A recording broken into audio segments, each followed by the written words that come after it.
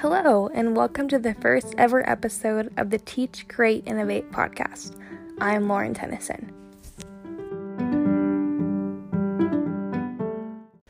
I'm a first-year, 5th grade teacher.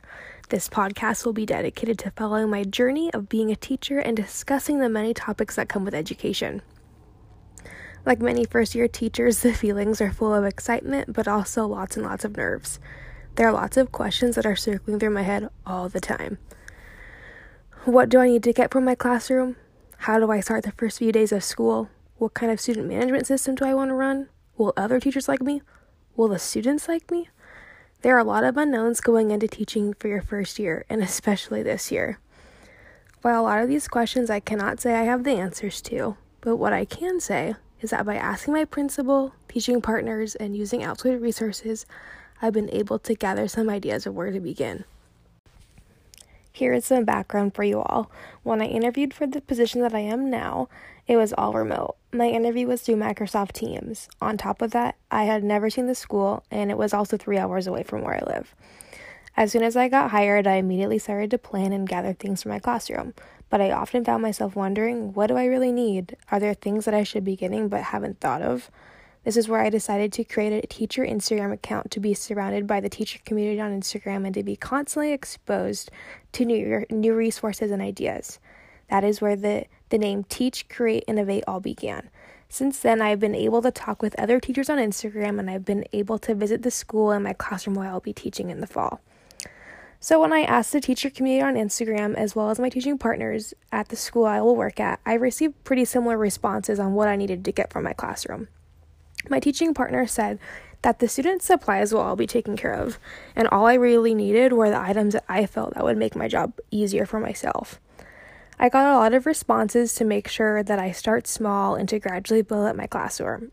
They made it very clear that there's no need to go out and buy every little thing, and to also not feel the pressure to have that Pinterest perfect classroom that we all want, but is very difficult to obtain. There were some specific suggestions to get, and they were whiteboard markers, cardstock paper, books, a personal laminator, and a good cleaner, which we all know we're really going to need this year.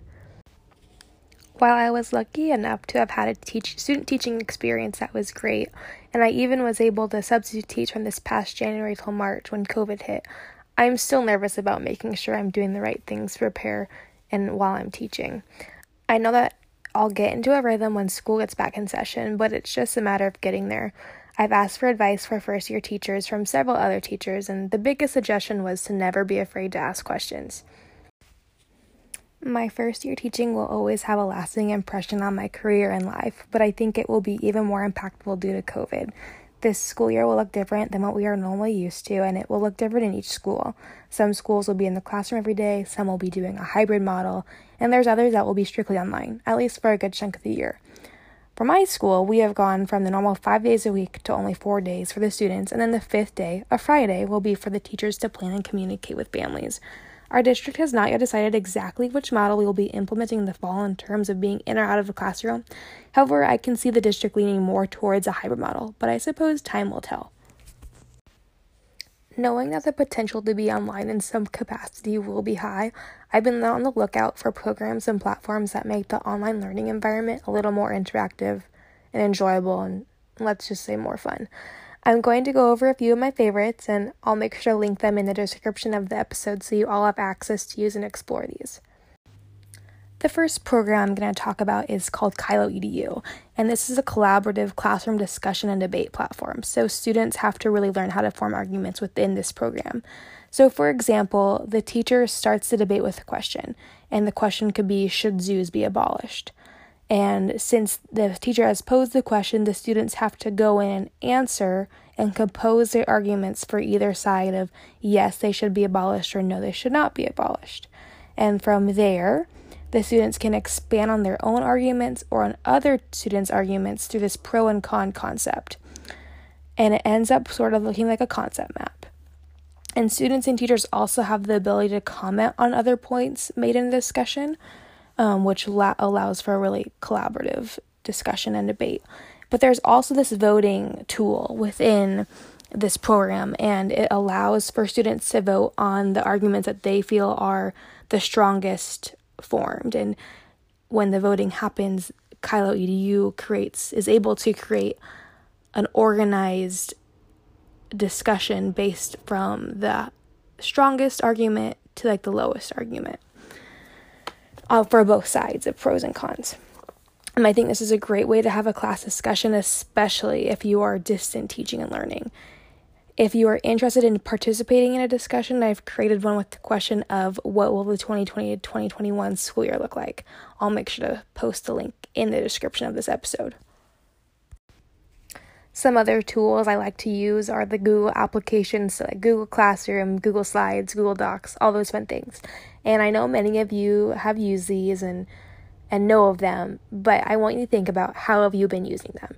Are you using them interactively? Are you using them to get students to really participate in what you're teaching through them? Because sometimes when we use these programs, it can be dull and students don't get as much as what they could get out of them through them. And so I recently found out that you can make interactive Bitmoji classrooms. And to those of you who don't know what a Bitmoji is, they're like little animated versions of yourself that you can create and use. And Bitmoji has a Chrome extension, so using them is incredibly simple. And so within these interactive classrooms, you have full control over what your classroom looks like, what you want to include in it, and what you don't want to include in it. And all you have to do is use Google Images to find furniture and other items you would like in your classroom. So essentially it looks like a little animated classroom through Google Slides. What makes it interactive is that you include links to objects within your classroom, and it will take the student to that link when they click on it. So let's say that you want your students to participate in an online discussion through Kylo EDU. You can put the Kylo EDU logo on a computer or iPad picture in the interactive classroom and attach the link to the Kylo EDU discussion board on the logo. And so when the student clicks on the logo, it automatically takes them to that discussion board. I think since so many teachers and students are not used to being in an online teaching and learning environment, we tend to crave as much normalcy of a normal classroom as possible. So I think having this fun, interactive classroom setting can bring some of that normalcy and fun back into the situation. I will include the link to my version of my interactive Bitmoji classroom. Please feel free to use what I have created or use it for inspiration. I love these. They are so fun, and I think our students will enjoy them just as much as we do. The last program I'm going to talk about is called Code Studio, and Code Studio is through code.org. The ability to code and to use computer applications and programs are becoming more and more relevant, especially to our students in their lives. And oftentimes I think that they can grasp the concepts and the learning of technology much quicker and oftentimes better than us as adults. And so through code.org, they offer coding courses that are organized by grade level. And they also bring in relevant activities that kids are already participating in, like Minecraft. On top of the courses that they have already created, and each course is about 20 hours of material. But if you don't have enough time to really get into a big course, they've also created several tutorial lessons, and they're much shorter, and they're called Hour of Code. And there's a ton of them, and students can pick what really interests them. And something that I think is really neat about this resource is that there is the ability to create a teacher account.